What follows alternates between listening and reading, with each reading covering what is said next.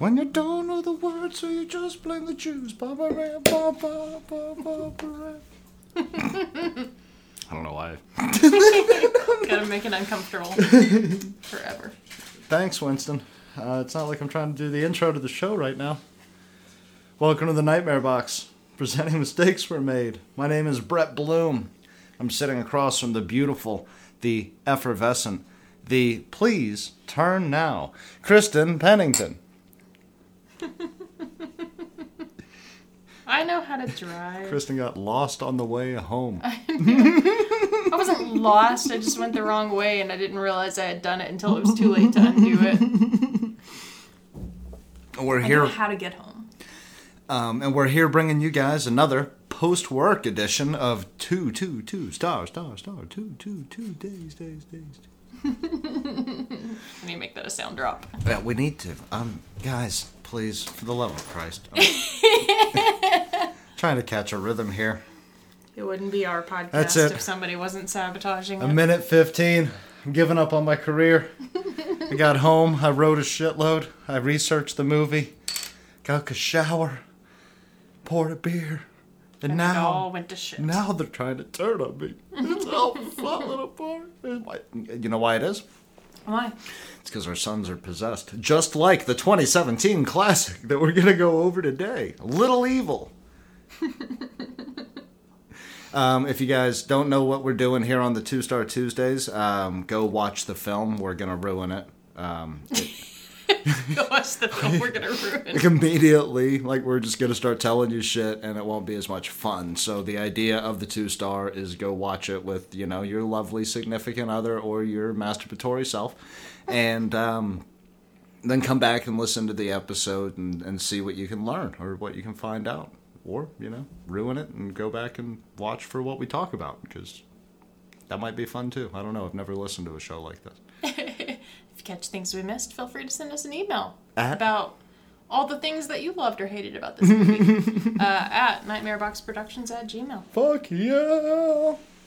So we, once again, cheated a bit. Just a tiny bit, but we did it this as one. a palate cleanser, because for the love of God, await further instructions. Maybe I want to scrape out my eyeballs and Yeah, that one was real fill bad. them with my testicles. Real bad. So, usually the way that we do this, if you haven't heard any of them before, it's called Two Star Tuesday because we originally started doing these when Netflix still had a star rating system, and anything... Back when the world made sense.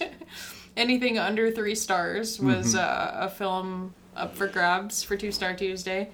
And literally after, I think, the first film, Netflix It was pretty close. changed. It was definitely within the first month. So, Yeah. like, at least within the first 5, they changed their format. Yeah, And and, now we're on, like, episode 60, and we're sticking to it. Sticking to the name because I like it. Netflix changed to the thumbs up, thumbs down. So we decided to start going by the Rotten Tomatoes critic reviews normally. If it's below 50%, we're counting it as a mostly hated film. Much like Await Further Instructions, though, we reversed it this time and picked a movie that the audience mostly hated and the critics actually liked. Yeah. And the critics who watched Await Further Instructions are idiots.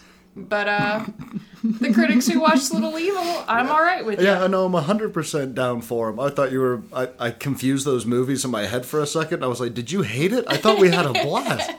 No. No, Wait Further Instructions had the worst critics that have ever existed because they somehow liked that film. Little Evil, if you want to give us the ratings, what did it score? On IMDb, we got a 5.7, so it's still technically within the much questioned icebreaker of the IMDb wheelhouse.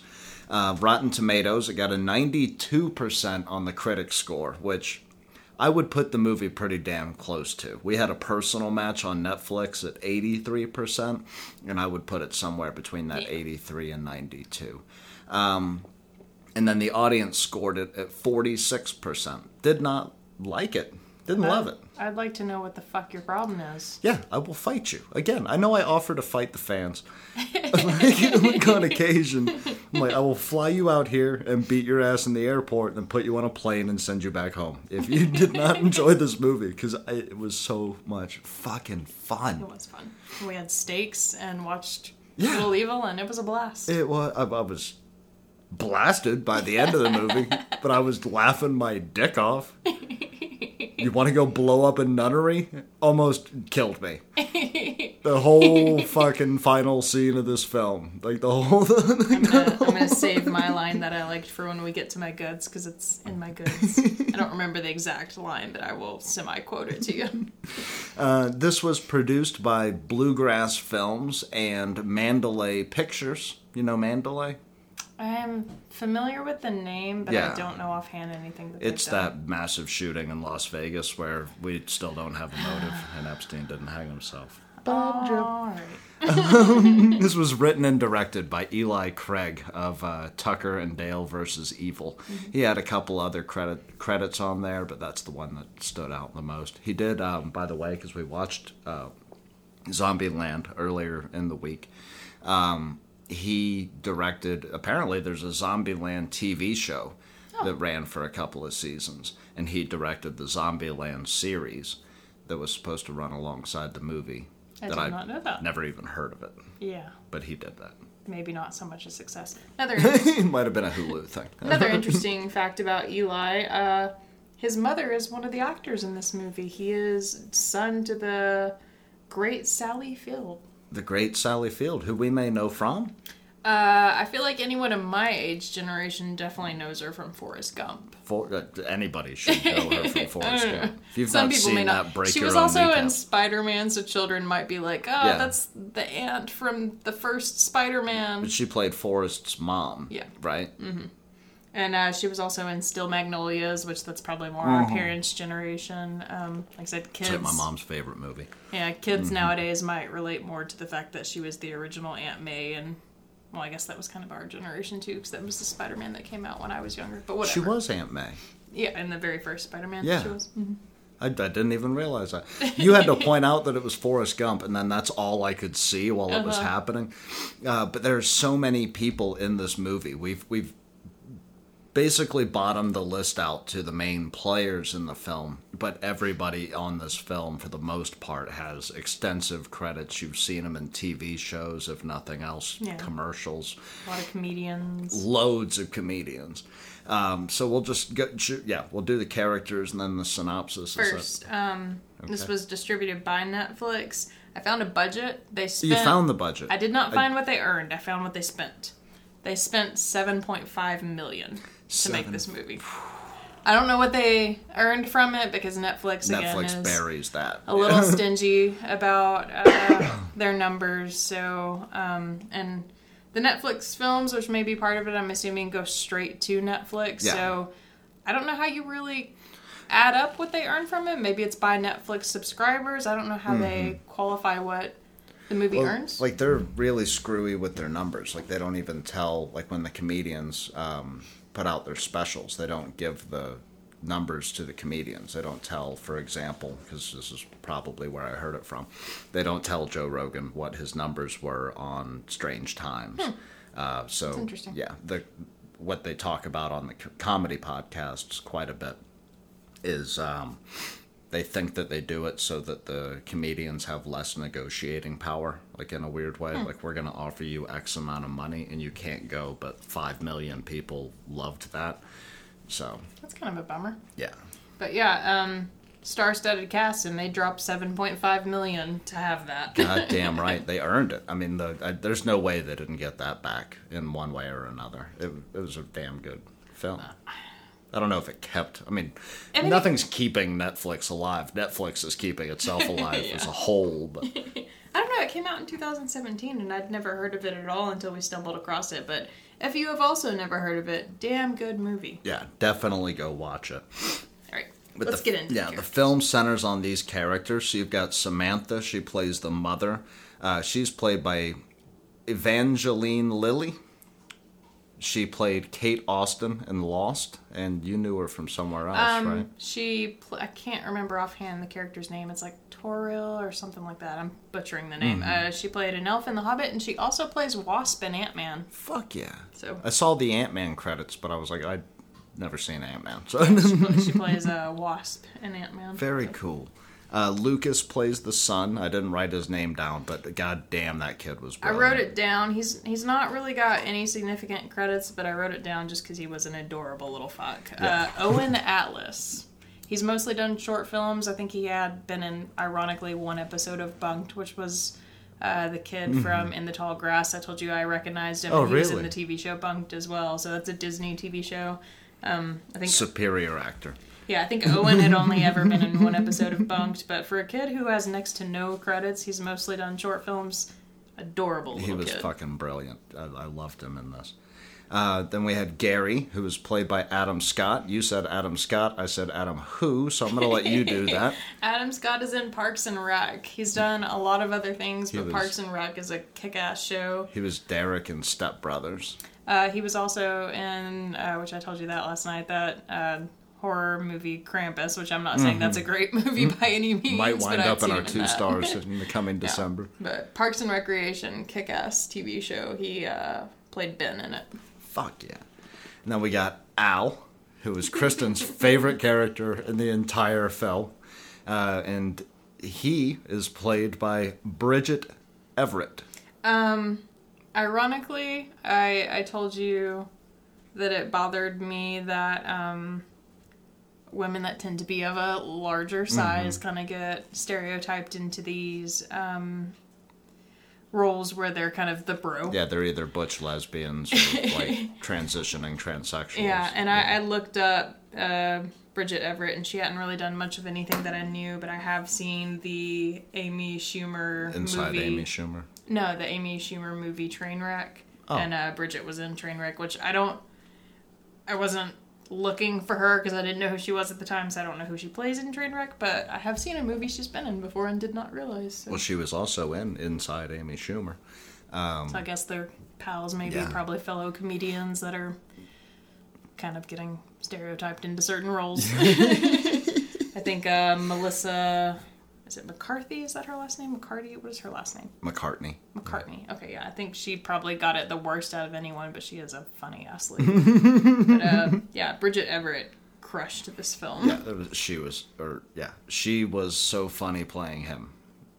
I'm going to be careful with my words. Apologize. I don't know if that was... Yeah, I'm very confused. I honestly think in this film, which I could be wrong, and I'm not trying to be offensive, that she was legitimately just... Identifying as a male. Well, no, I don't think she was. Like, I got the... She kept saying bro. She called herself a stepdad. Yeah, but, I mean, she did, but I got the impression that it was honestly just a lesbian couple, and she was the masculine partner, which I could be wrong. I'm not trying to be offensive, but it didn't give me, like, she was trying to be a trans person vibe. Yeah. It's part of the joke, I think, is that they left it ambiguous.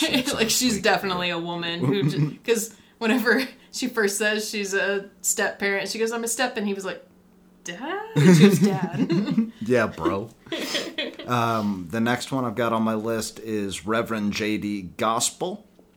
You might know him from one of my favorite films, The Shawshank Redemption. He plays Captain Hadley. His name is Clancy Brown. Clancy Brown. I've misspelled it on my sheet. I was like, why did I write an A? Clan A. Clan A Brown. I'm happy you read it off. Clancy Brown. Miss Shylock, the Child Protective Services lady who is not the Child Protective Services lady is Sally Field. And again, we said she was Forrest Gump, the mother of the director, a very accomplished actress, and ironically in not much of the film.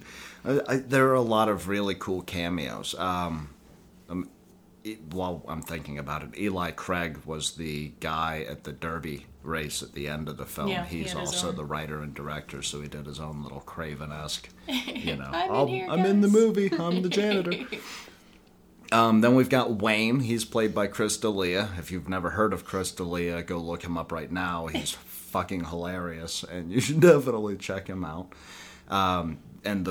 So Wayne, Victor, Larry, and Al are the support group friends. Victor is played by Kynal Bornheimer. I was not very familiar with anything he'd been in before. But then there's the Turk! Fucking Larry, played by Donald Faison. Faison. However, Faison. it's probably not Faison. He's a black male living in America. He's not a Spanish guy living in Paris. But he played the surgeon, Dr. Christopher Turk, in arguably my favorite TV show next to The Twilight Zone, Scrubs. I have seen Scrubs more than I've seen The Office, and you know what you're wearing right now? It's a plain white t-shirt. I was like, what am I wearing? I'm wearing a striped shirt. I didn't know where you were going with that. We had a whole talk about it last night. I don't understand why that's my favorite. I don't either. It's like 12 seasons long, and my favorite joke in the entire show is when JD does the through the window in the door, and he sees Dr. Cox, and he's like, "What are you doing?" He's like, "I like your shirt. It's a plain white t-shirt." Yeah. What kind of shirt is that? It's a white t-shirt.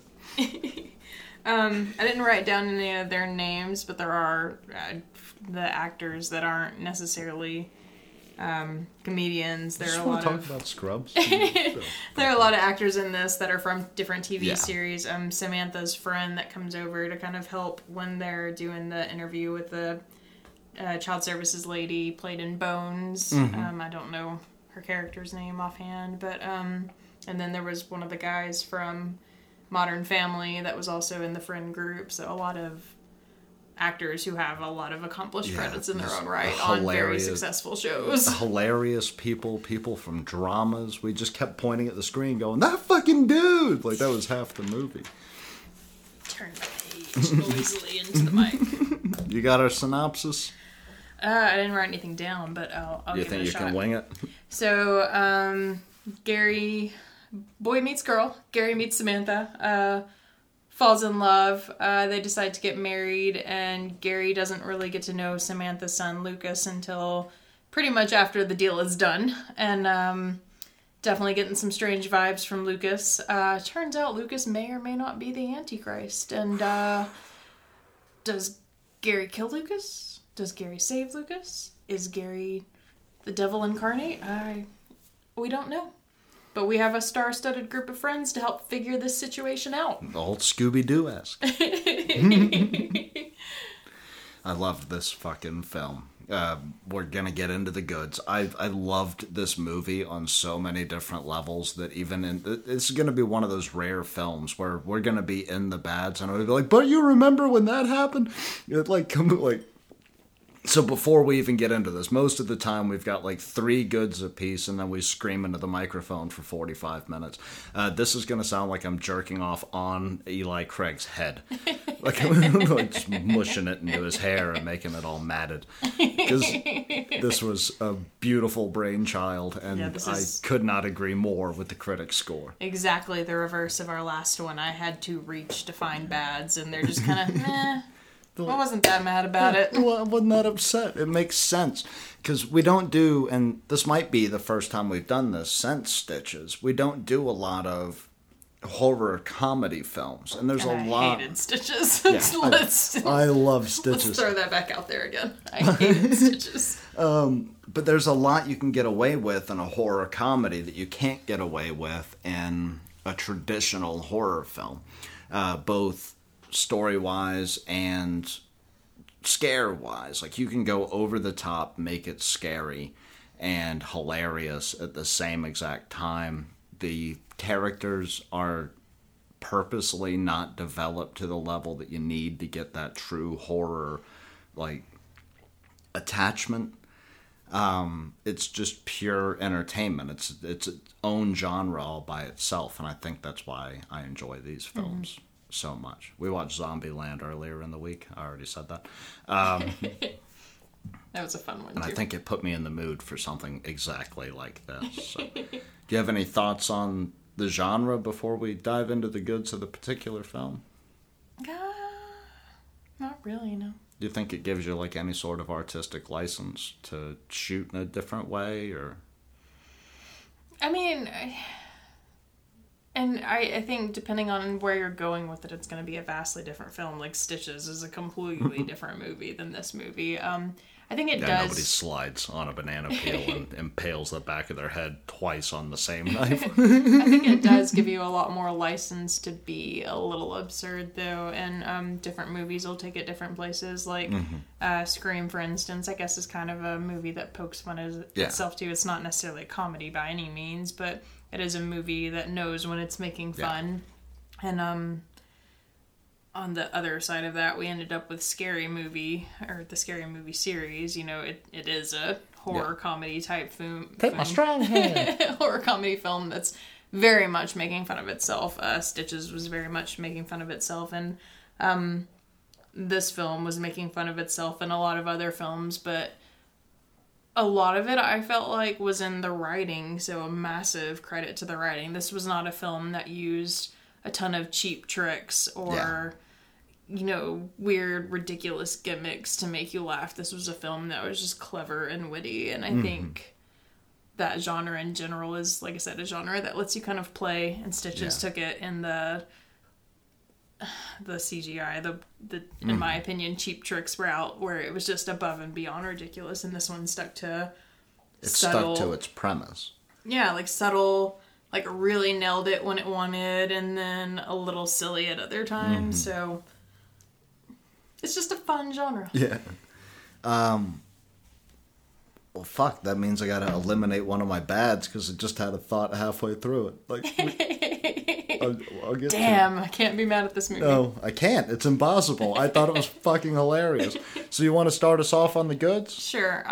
First and foremost, it's just a clever, fun, funny film. Oh, it's brilliant. Massive credit to the writing. It is a movie that takes a bit of license from other films, and we'll get into that in a little bit. Well, but that's in my goods, so we can get into yeah. it right here in a second. well, yeah, I guess we can go ahead and knock that out. You do you. Follow your list. Don't take my list. Well, I have that listed as my last good, because it's just it pays homage to a lot of really classic movies, and I feel like that's kind of where I want to end this category. But yeah, just a fun, fucking hilarious film. A lot of just clever lines, great acting, just a well-rounded, well-done, kind of silly, fun film. Like, all the characters are consistent. Their drives are all consistent. The world that they live in is consistent. Nobody seems to notice that fucking freaky-ass Lucas is doing this shit, except for the people inside of the immediate circle, so it gets that, like, Omen-esque, it only happens when you're paying attention, or is he just paranoid? It plays within its own comedic obscurity. It does lean fairly heavily on Omen, though. It is a bit of a parody to Omen, in my opinion. Not mad about it, though. Other films have done it. It's set from the beginning. The kid looks like the kid from the... He looks kinda just like Damien. like him. I thought his name was Damien, but it's Lucas. The fucking teacher goes out the window, just like I think it's the nurse or the maid in The Omen goes out the window. I haven't seen Omen in quite a while. Yeah, well, we're revisiting The Omen. This is definitely a film that is tailored a bit to The Omen, but again, not mad at other movies have done it before, and it was done well. I think my first good is gotta be Carl the Wedding Photographer, because he is the embodiment of Mistakes Were Made podcast inside of a human being. He was trying to Martin Scorsese the entire shot. He's like, why do you... You don't own a tripod? You don't own a tripod? The tripod's in the corner, right? It's inside the shot. Like, the joke's kind of like Carl's just a pretentious dick. Like, showed up, shoulder holstered the whole thing. And he starts, like, picking it apart, like, playing things in reverse. He's like, no, would you do this? You do this. And I was like, that's us! That is us in a character in a film. He was like, you know how when the preacher started speaking Latin? Well, I knew it wasn't Latin. As a filmmaker, I've got an ear for languages. That was my favorite line of that scene. Not my favorite line of the whole movie, but yeah, as a filmmaker, I have an ear for languages. Carl's a motherfucker. I was losing it the whole time we were watching it. Like, he was flipping out about, like, what was it, his son or his nephew's obsession with, like, a whole series of films. And he's like, and they're shit. You know why they're shit? This why. X, Y, Z. The cats are in and out of boxes. Jax is not chill with it. My first good is Carl. I think he's a minor character. He's only there for like one scene in the entire film. It's the catalyst scene, so that Gary can learn in that. The film. Yeah, so Gary can learn that Lucas is possessed. But holy mother of fuck if that's not us intertwined in one person. I do wish Carl had been in more of the film. I wish they had given him more than just that one scene. I wish he was part of the group. Like, if he was part of the Stepfathers if he had tagged group. along. Yeah, I don't get along with my nephew. Let me go hang out in the Stepfathers group to, like, learn how to bond with kids. But I like how even though it's like a serious thing, they're like, the kid's possessed, it might be the end of the world, he's still trying to tag along to shoot more. He's like, we can bring the tripod! We can bring the tripod!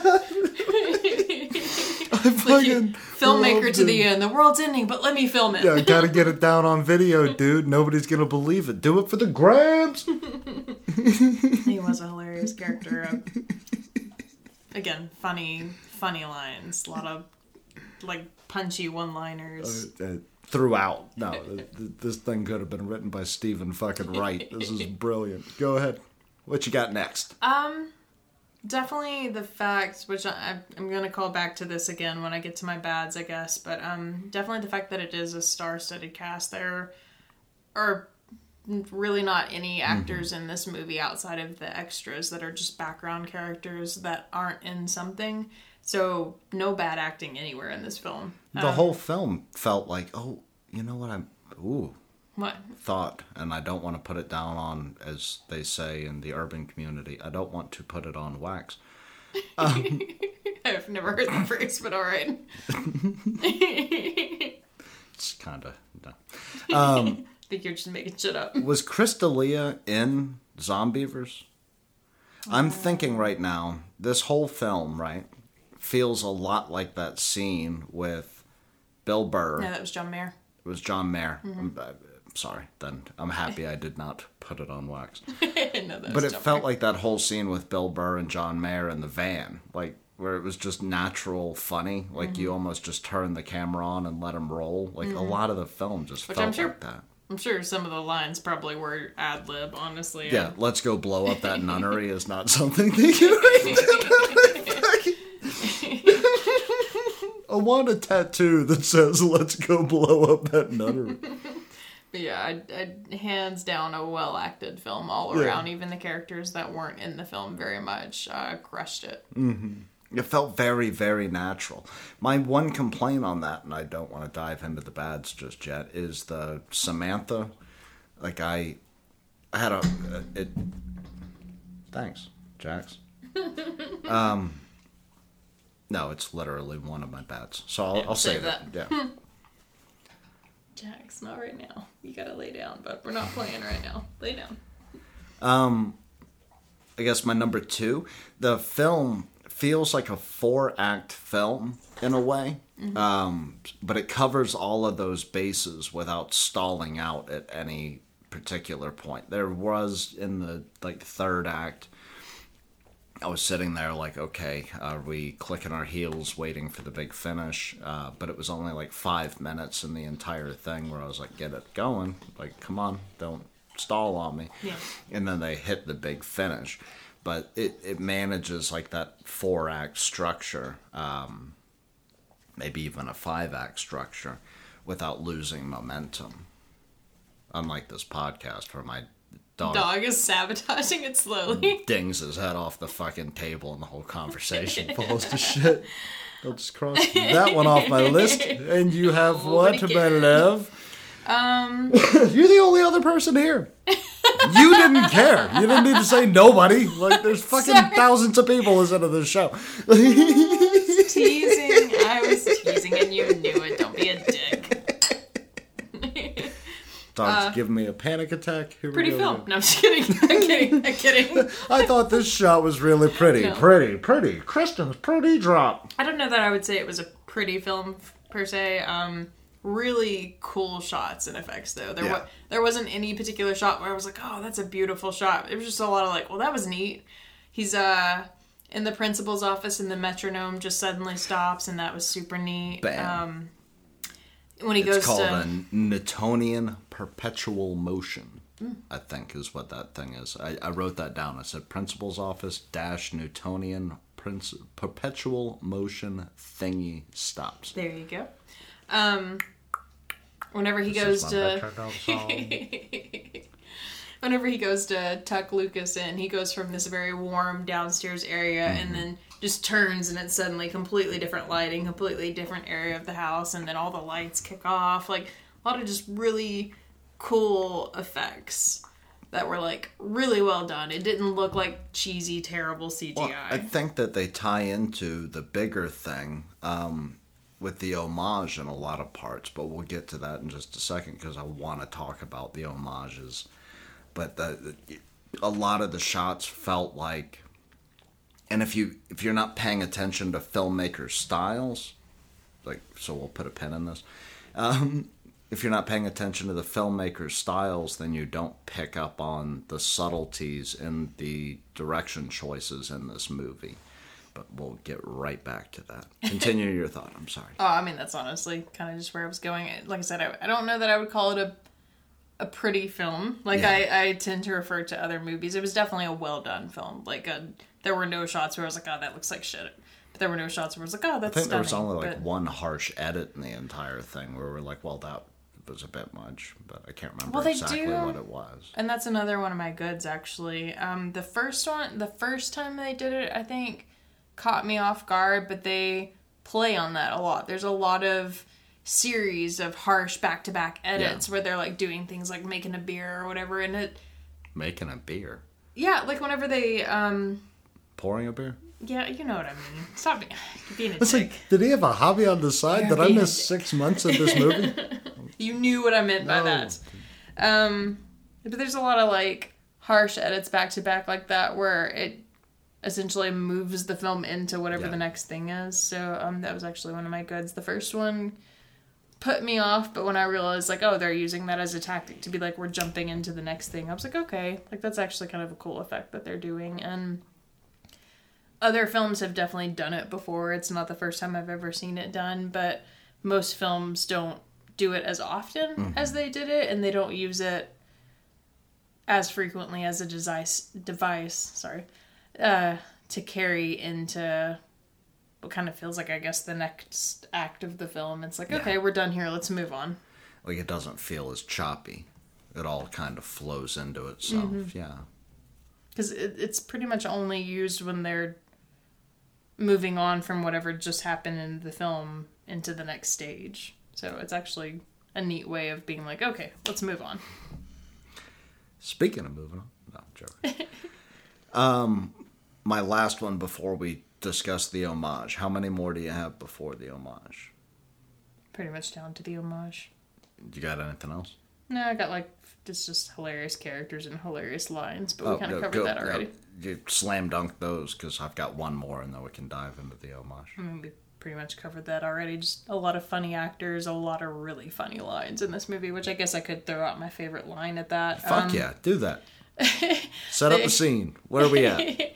It's pretty much towards the end of the film. They go to the church, and Gary punches Sally Field's character twice, because you got to double tap, as we learned from Zombieland. And then Samantha punches the Reverend, and I can't remember which character says it, but one of the stepdad's group characters goes, "You both punch really well. Like when someone runs up to you at a church." I don't know why, but that made me laugh. Like the idea of people just running up to you in church and you're like, boom. Fuck you. You're not doing like the classic handshake talking over the aisle. Fuck you. And peace be with you. And peace be with you. You're like, peace be with you. Eat a dick. My last one before the homage is I loved and this is gonna sound like a ridiculous thing coming out of my mouth given everything that I've said into a microphone over the past year or so, is the bonding between Gary and Lucas at the water park. It's also in my bads because I have a problem with it, but I thought it was hilarious and heartwarming, like all at the same time. Like it would have made a brilliant ending to the film if it needed to end there. It was shot in a lot of warm things and a lot of really subtle details outside of, him trying to drown Lucas. There's like a little montage sequence. Yeah, like, but we're paddling, we're sliding, we're floating on a raft. But it's like he's winning over the devil's kid, and the kid is just a kid. And you've seen him with all this intensity, like right up before that. It's nice to kind of get that breath of fresh air, not a fresh of breast air. You don't want a breath of fresh breast air. It's the first time we see the kid smile in the whole film. So he immediately goes from this weird little fuck to like, oh, he's actually a pretty cute kid. He's an adorable child, and he's getting along well with his stepdad, and just as a dude, like that kind of gave me the warm fuzzies. Speaking of the water park, Not the kid, just the relationship with his father. Aww. If I get warm fuzzies for a kid, somebody cut my dick off and shoot me in the face. Why do you gotta be awkward?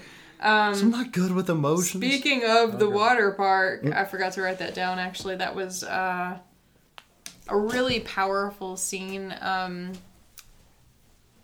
Gary takes Lucas to the water park because he thinks, well, it's verified, Lucas is definitely the Antichrist. But he thinks if he kills him on hallowed ground, it'll end the end of the world coming. The water park has been blessed by the Pope recently. Apparently. And so Gary fills Lucas's floaties with sand. Yeah. And Lucas, goes sliding down the slide because he's like, oh, this is fun, whatever. And Gary has like a moment where he's like, oh, fuck, God, give me a sign. I don't know what I'm supposed to do because the kid's starting to grow on him. And then in the sky, a plane spells out the word love. And that's a little cheesy. It's on my bad list. But Gary goes flying down the slide after Lucas, and Lucas is just face down, floating at the bottom of the pool, and you get this really powerful scene of Gary grabbing Lucas and dragging him up to the air. Yeah. And that's not the part that's cool. The part that's cool is you see the floaties individually drop down. Fall down. And then this weird, creepy goat puppet that Lucas has been using to talk in a demonic voice the whole time just slowly drifts to the bottom and that was such a cool taps shot. the bottom of the pool. And then it's like, oh, like, go away, devil. I wonder if he's directed anything a bit more dramatic, because that was like a real deal shot. Like that was such a cool underwater shot. Yeah. I'd like to see more of that in something more serious. I'd be curious too what all the cinematographer has worked on, because that was a really, really pretty shot. It's a pretty shot. There was one. What do you know? we found Kristen's pretty shot. On to the homages. On to the homages. You alright? Yeah, you had your beer tilted up on the cap, and I was like, that's gonna fall over at any point. Oh, I'm sorry. So yeah, the homages. The homage movie to end all homage movies. There are quite a and few. the important thing to notice between other films that we've watched and this film, because I am a lover of horror and I can catch an homage from a fucking mile away. Every homage in this movie has a purpose. It plays into the story. This is not like other homages where it's like, oh, well, you went out of your way to do The Shining. You know? Like the last movie we watched. Exactly. Like, you went out of your way to steal the fucking thing from Independence Day. Like, it's not like that at all. We do get 2 or 3 Shining references in this film. My favorite one being outside of after the clown has lit himself on fire and dies. The father picking up his daughters at the park, and then he like turns around. It's a really close shot of the twins grown up. Just standing there staring at him. They look so fucking creepy until the dad calls him, and they're just like, oh, hey, Dad. You get that. You get Rapture backwards, like Red Rum, and then you get a really cool shot of Lucas at the end of the hallway, which is the same twin scene, same Kubrick. Like turning a hallway into a V, and then the kids at the end of the hallway scene.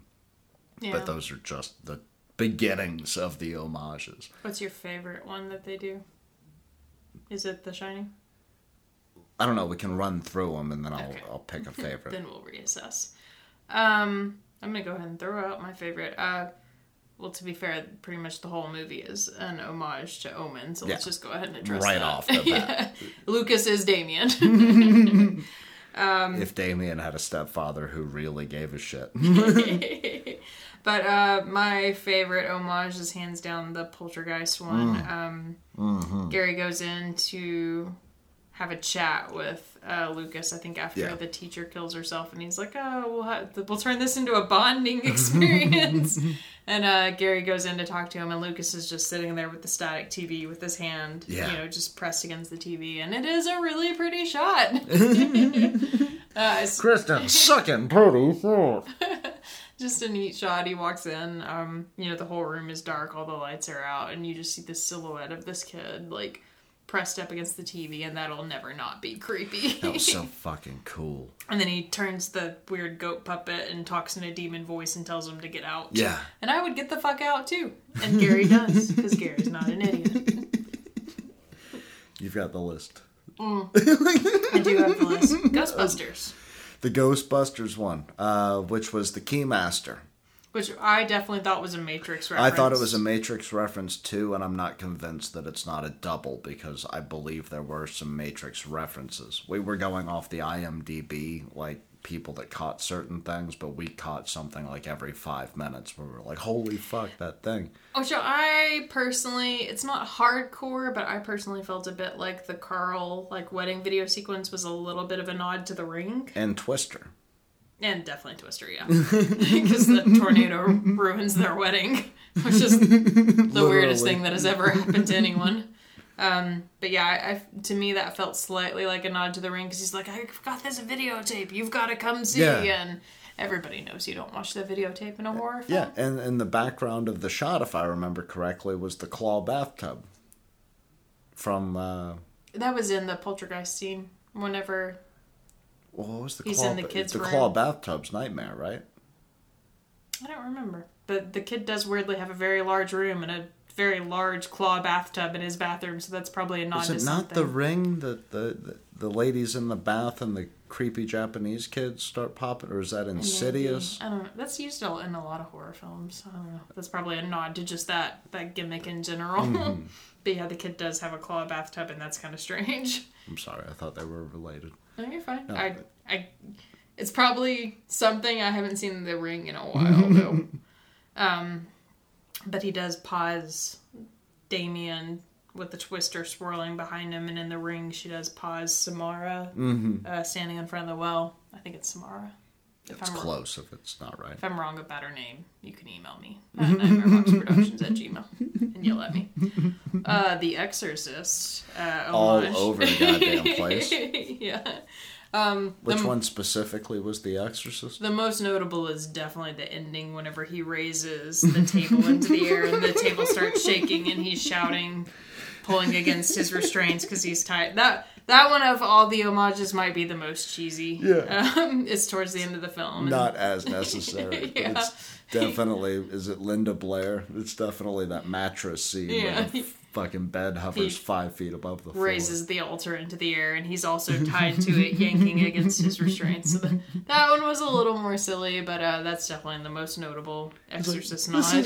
This is my son. He's not the son of the devil. And in the background, the body just... I was like, what's wrong with you? And everyone's like,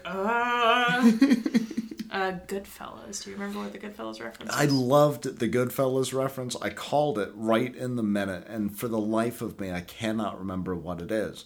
But it was a reference to the scene where Joe Pesci's character gets killed, and he walks into the room, and all the people are walking in behind him, and then he gets pinked in the back of the head, and it's all over. Is it where they walk in to the church at the end of the movie? What, now that I'm thinking of it, it might not even be the Goodfellas. I might be thinking about... You did. It's say a Pesci something. character. Was it Heat when he got... Did anybody get beaten with bats in this movie? No. There was a moment where I was like, that is Crap, Joe what was it? Pesci 'Cause you did- But there is a Goodfellas reference, which is Carl.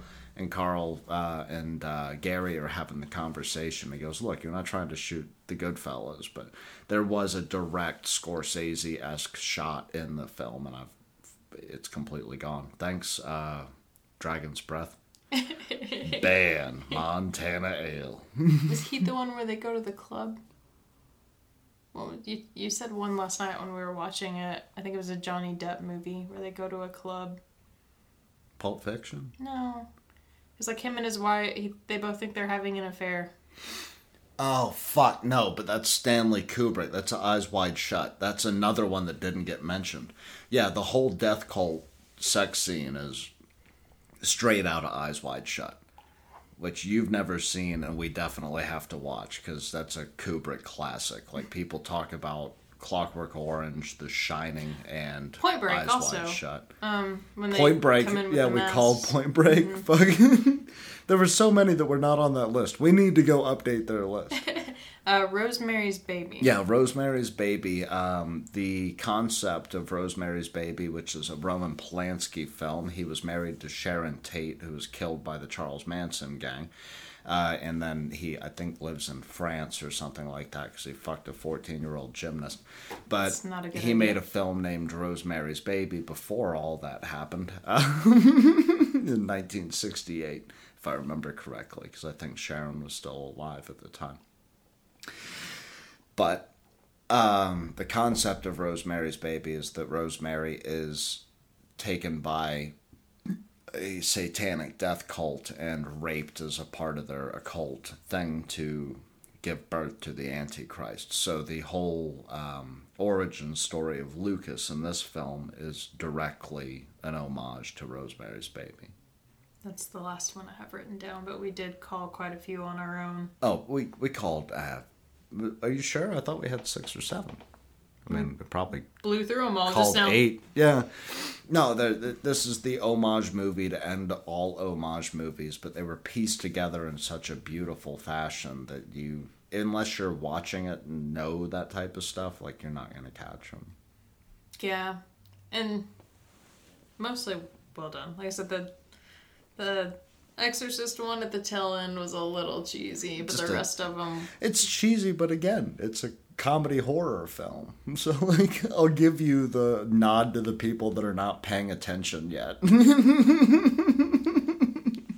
I almost wonder, that's maybe me just reaching into my nerd heart, if the end scene at the pit where the kid's about to fall in and he's holding him is a nod to Sam and Frodo, the Lord of the Rings. Might be. Because he's like, I'm not leaving you. Could be that. Could be the Lion King. I don't know. Well, no, because one of them definitely dies in that because he's shoved down there. But there's that whole scene where Sam carries Frodo into the heart of Mount Doom because he won't leave him behind. And Gary's hanging on to Damien. He's like, if you're going, I'm going. Like, I'm not leaving you behind. So they both fall into the pit. Another beautiful scene, because the fire passes over the two of them because he's holding on, which is like an agreement between him and the devil. The backwards Latin, which was basically take care of my son through fire and brimstone, was like shaking hands with the devil. The flogging of the father.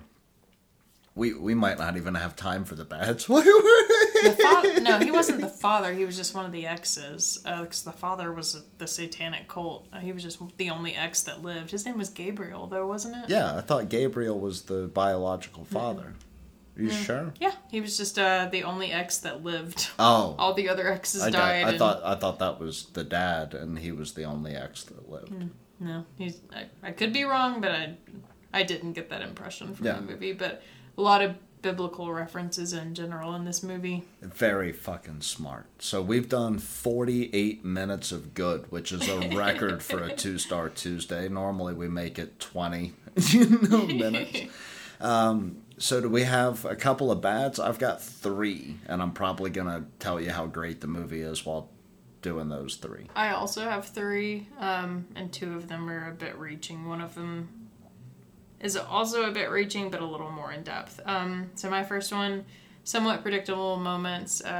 Gozamel flies out of the car after Gary makes a very pointed conversation about the fact that we should wear seatbelts. Yeah. So there are moments Which was in a the movie. callback to fucking Zombieland. So there are moments in the movie where it's like, oh, that dude's definitely about to die, Yeah. you know? But it was still funny and well done. Like, I definitely knew he was about to die, but you still get that whole moment where he's passing on the knife and his comically long death, and it's like, you have to carry, you know, the... It's Brad Williams, right?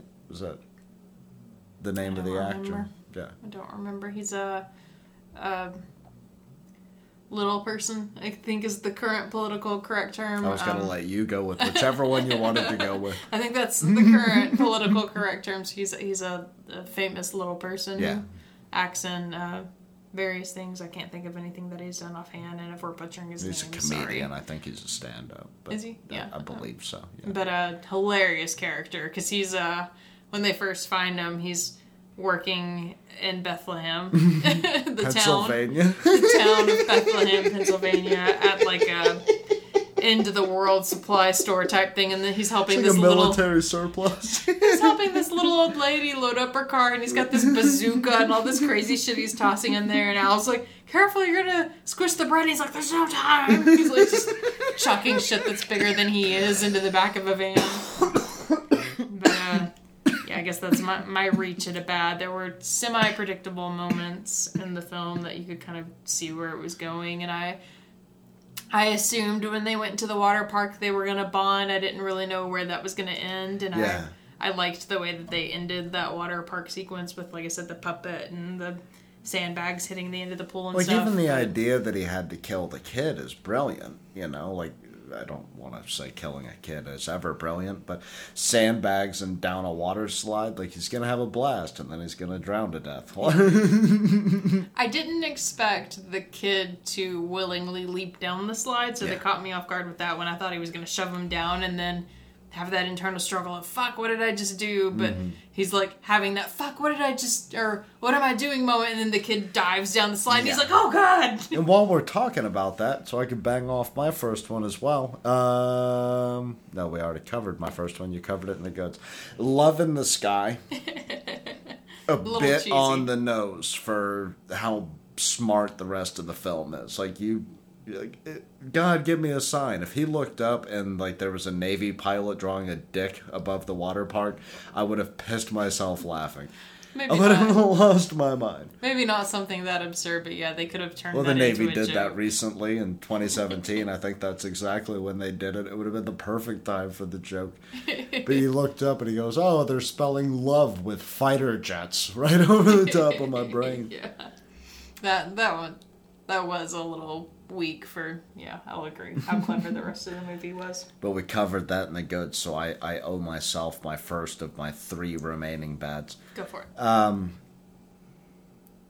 I get that it's a comedy, but the relationship between Samantha and Gary is wonky as fuck from the very beginning. I don't buy this Just dude reaching is hard. he's never met the kid. Where did you keep the kid every other time this dude came around? You married him that fast? He's the stepfather in the situation. What's his history? Like that. I don't want development of all the other characters because I get that a lot of the other characters are passive, hilarious characters. But this is 2 of your 3 main characters. Or that he married her without her ever acknowledging who the father of her child was. Yeah, but Like, she literally wouldn't tell him. I'd be like, we need to be able to trust each other before Yeah. we get married. wait, I Like, need to know who little fucking crazy dude is. What happened to the last 4 boyfriends? But, you know, again, flip side of the coin, leads to the hilarious moment where they're talking about their first time having sex and she relays that she was raped by an occultist gang. She seems pretty chill about it. She's like, yeah, so I went to this party and then She's they like, "Don't smeared, overreact." they smeared goat's blood on me and No, she said warm red body paint. Which is definitely blood. This warm red body paint? so yeah, I have an issue with it, but again, it redeems itself. What do you got? The ending, which not super mad about, but Fiery Pit of Hell or the well, just Derby race just car the part? last 20-ish minutes or so, like we hit The a part point. when they go to blow up the nunnery? That's the part you have the problem No, with? I'm not saying that I'm mad about it. And again, like I said, these are kind of reaching bads, but we hit a point where which I'm sure that's on your bad, they started the film with the end of the film. I want to get to that, but yeah, yes, we'll get continue. to that. And so when we hit about that level of the story, I was like, we still have quite a bit of film left. Like, I know we have quite a bit of film left. Where I went and smoked a cigarette. Yeah, and they upped the ante on the absurdity level quite a bit in the last 20-ish minutes or so. And it wasn't to the extent that I was like, oh, this is stupid. Like, I was still laughing, still very much enjoying the film, but the film took a bit of a turn in the last 20, where turns out child services lady is actually one of the bad guys, and the preacher is one of the bad guys, and it's this weird occult thing, and we've got to go deal with that. And it's like, oh, we've took a very sharp turn the other direction. We could have just hit that when child services comes in after the water park. We don't need the scene where he's coming home and the child protection lady's there. Like, just hit us with it that one time, and then we're like, oh shit, the kid just got kidnapped. Well, I don't know what the way to address that is, because again, it wasn't so much so that I was like, I'm bothered by this. It was just kind of like, oh, we've taken this turn. Yeah. And it's still pretty funny. But yeah, like the kid being kidnapped, the mom being kidnapped, we've got to go stop this occult, and then there's a weird fire pit in the old abandoned church for some reason. Like, it took a bit of a turn, but it was still fun. It just, you could feel the mood in the film shifting. Just dove into it fucking head first. Yeah. Like, we're diving into the absurd. So I guess I'll go into the fucking... I don't understand why they opened with the coffin shot. And that might be the missing amount of time that would have made this film cohesive. If they would have saved that shot for when that shot was coming, all the jokes before would have been equally hilarious. And I would have got to see Samantha run out and not really give a shit that her husband's being buried by her son. It's like, don't overreact. Yeah. Like, I don't need to see the exact same scene twice. All it does is tells me that we're building to a scene in which the kid buries him, so it takes all the surprise away. Yeah. Like, if they would have just started moment one, you just run in there, the kid has talked the teacher out the window via suicide, and then he buries his dad later, it's equally as hilarious. Yeah. I had mixed feelings about it, because it was a funny way to open the film. It was a brilliant way to open the film. But at the same time, when you finally get to that scene, because it's an hour, yeah, it's boring. I know he's not going to die.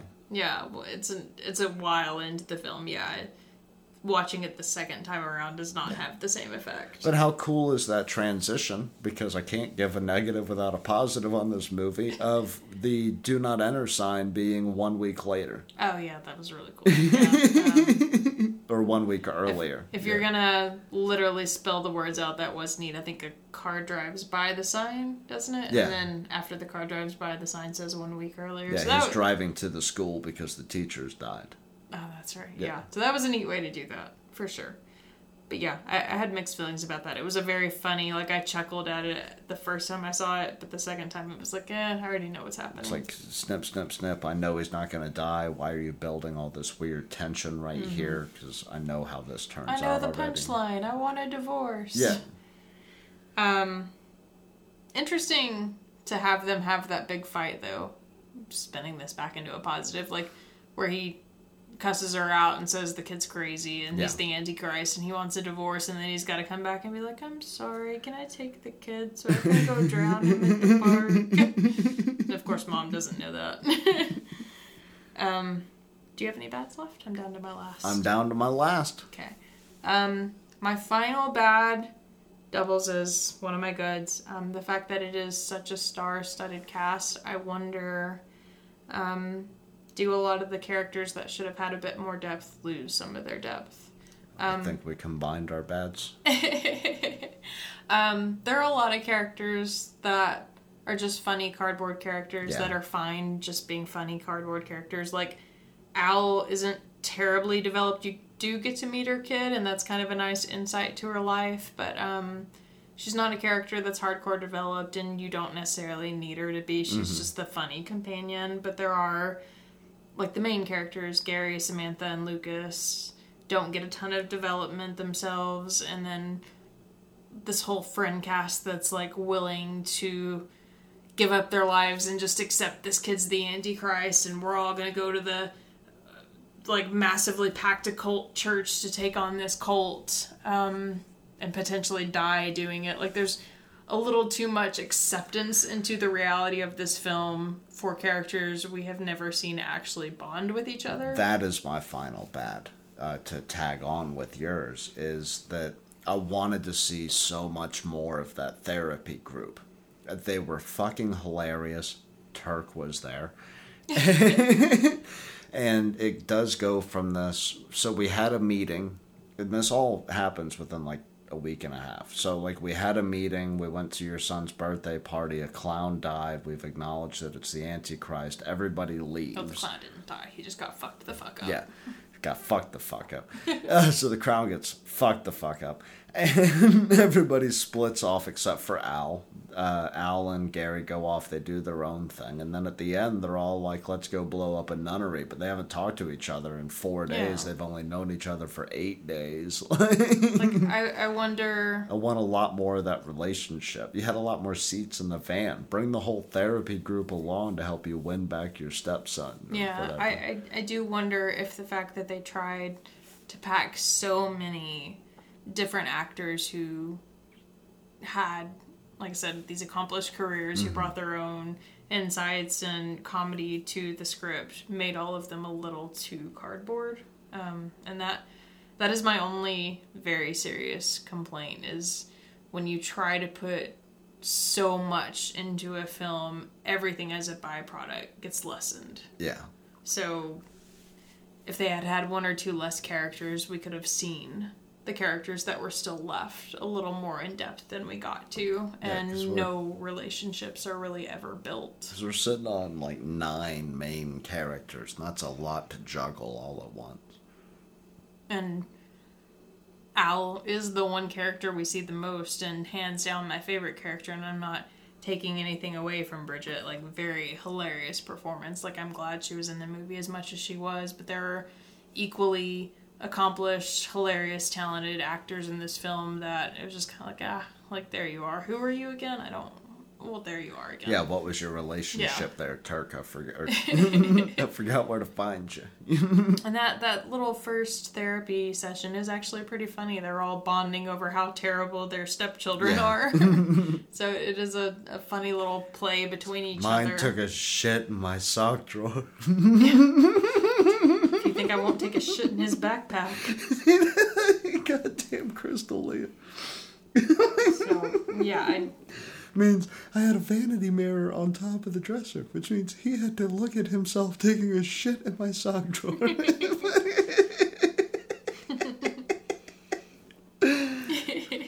Oh my god. You got anything left, love? No, but that's my major takeaway. It's a damn funny film. Damn good film. This very is well a done. Brilliant fucking time, yeah. But if I had one serious let's try to learn something moment, is sometimes less really is more. If we had had fewer actors, all of those actors could have had bigger roles, and we could have developed them a bit more and had just a more well-rounded relationship between everyone in the movie, and we didn't get that. The only relationship building moment was literally Gary and Lucas at the park. That's the only time we get to see any of the characters like really bond. True emotional connection. Yeah, and outside of when the little person went out the window, Gary and Al had a holy fuck, we just killed a midget moment. Yeah, I guess that's true. Yeah, Gary and Al did have a bit of a moment too, but even... No, Gary and Al's moments when they come to the house, the kid's on the swing, and Al's like, all right, well, I'm good out. luck with that. That was hilarious. Even like Gary and Samantha, they're married, and Samantha seems to spend more time bitching at him in the movie than they get along, and he talks about how great she is, and he bends to all of her requests, and her friend are down there referring to him as an idiot because he can't tuck the child in. Like, I don't see really any positives in their marriage. Well, that's my issue with them as a couple, but... Ready to eat some quesadillas? I am. Well, I got a shower and then quesadillas. Want to go blow up a nunnery? No. Thanks, though. We live in Montana, not a lot of Catholics out this way. It would take us You want hours. to punch some people in church? I'm down. That would probably still take us a minute. There's a lot of space between these people. Oh my god. No, it's a fun fucking movie. You guys should definitely go watch it. I forgot for a second that we were recording a podcast. I got lost in your eyes. So beautiful. So effervescent. And so bad at directions. But if you guys have any films that you'd like us to watch or any thoughts on this current film, you can hit us up on our email account at nightmareboxproductions@gmail. or swing on over to the Facebook and hit us up over there at Facebook.com/nightmareboxproductions. If you want to take any pictures of you blowing up any nuns, you can do that on Instagram. Over. I am not legally responsible for your decisions. At Nightmare Box Productions. Or go over on the Twitter, and you can do that. At Nightmare Box Bro. You can go over to youtube.com/Kristen Pennington, and you can watch The Dolls, which is the film that I wrote and Kristen directed. We don't blow up a nunnery, but we do chainsaw down a door. We do that, and we do actually kill a child with the same chainsaw, so, good luck with it. Or you can go over to the website at thenightmarebox.blog. And that film is going to be in the top right-hand corner. At the bottom right-hand corner, you're going to find the Madman Diaries, $10. I'll send it to you anywhere you are in the world. I don't care if it costs $15 to ship it to you. Send me $10 to tell me you love me. And did I get them all? Yeah. Would you get them all when I listed them all? You want my LinkedIn? Definitely, if you want to see specific films, hear us talk about specific topics, we're gonna, I think in the next episode, try to assign a homework assignment. We will be assigning a homework assignment. So, on Friday. Yeah. Reach out to us. Talk to us. We'd love to hear from you guys. It's been a super incredible ride with you guys. We're in multiple states, multiple countries. We'd really love to hear from you guys, connect with you guys directly. So questions, comments, complaints, what the fuck ever you have, we'd love to hear from you. I love you guys. I love you, sweetheart. Love you. And I love you. And we'll talk to you on Friday.